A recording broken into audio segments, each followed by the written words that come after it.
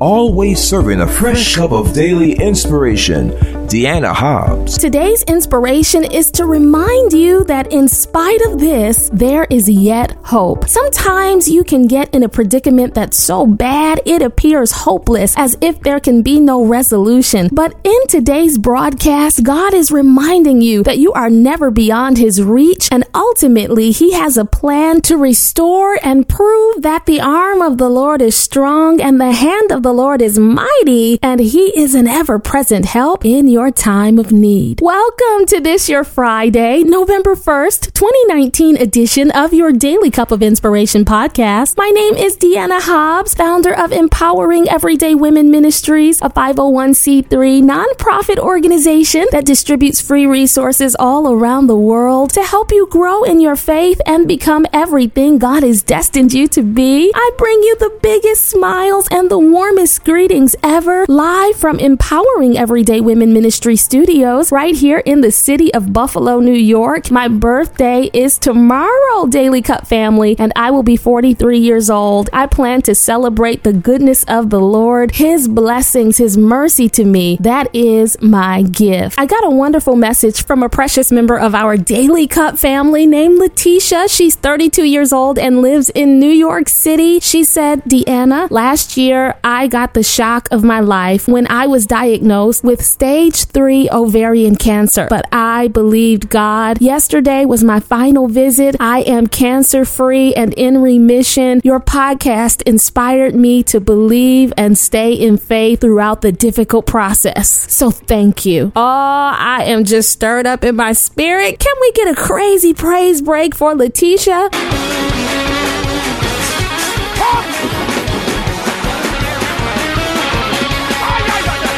Hey, my God is still a healer. Somebody needs to grab hold of that. Your healing is coming. You're next. You are next. Every single podcast you hear is available for you as a free resource to stream and download on iTunes, Google Play, YouTube under my name, Deanna Hobbs, DIANNAHOBBS. Follow along on social media, Twitter at Team Deanna Hobbs, Facebook at Deanna.Hobbs, and Instagram at Empowering Everyday Women. Feel free to visit us online at empoweringeverydaywomen.org. It is time to get into this Friday cup of inspiration, but first a prayer. God, thank you for this, your servant that you sent to press play. I sense that there is a word you want to deliver to them, to let them know their destiny is greater than what they now see. In Jesus' name, amen. So, Daily Cup family, in Western New York, where I live, the National Weather Service said we set a new record for the rainiest October 31st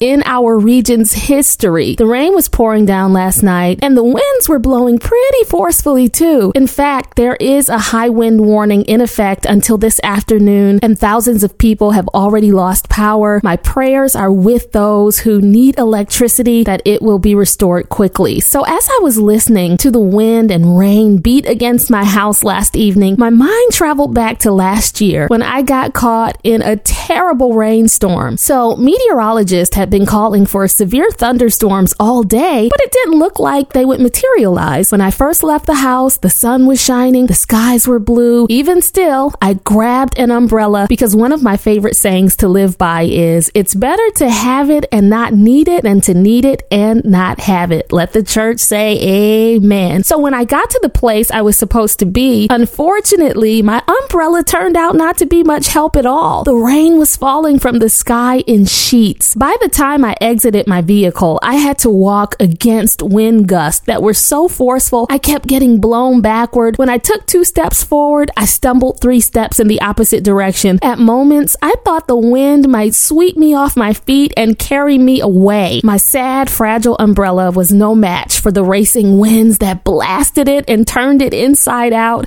Without a shield, the rain that was pelting down smacked me in the face, and the air currents took my breath away. If you guessed that I was soaked once I got inside, well, your guess is right. But wet and all, I was just happy to make it indoors safely. And finally, being caught in a rainstorm is a deeply unpleasant experience, to say the least, just as it was for the Israelites in the book of Ezra, chapter 7. According to verse 13, on the 20th day of the 9th month, which corresponds with about early December on our calendar, Israelite men, women, and children children were outdoors shivering in the heavy rain. They were trembling, though, for two reasons. First, the cold torrential rains, and second, the devastation of breaking their covenant with God. Israel sinned at this time by marrying foreigners, which was forbidden by law. In Deuteronomy 7:3-4, God said Israelite men could not take foreign wives because these women would introduce pagan practices of worshiping other gods into the marriage. And once the Jewish men had children with their foreign wives, the children would be corrupted by false gods and would turn away from the only true and living God. Well, this moment of nationwide repentance in Ezra 7 came during the second exile of the Jews back to their homeland of Jerusalem. With tears and contriteness, they confessed their sin, and the men that had married Gentile women promised to divorce them. Now, earlier in the chapter, we see Ezra, the scribe who wrote this book, crying and laying prostrate before the Lord, which is a symbol of humility. This was his response to the sin of Israel because he knew the nation was out of alignment with God's will, and he needed to stand up and be a leader and do something about it. And in verse 2-4, we see a man named Shechaniah encouraging and emboldening Ezra to do the work of God. He told Ezra in verse 2, "We have been unfaithful to our God by marrying foreign women from the peoples around us, but in spite of this, there is still hope for Israel." Then in verse 4, Shechaniah said, "Rise up. This matter is in your hands. We will support you. So take courage and do it." I just love Shechaniah's perspective, which is a perfect way to view life setbacks and unpleasant circumstances. Whether you created the problem or you feel like a victim of your circumstances and it wasn't anything that you did, you've got to believe that in spite of this, there is still hope.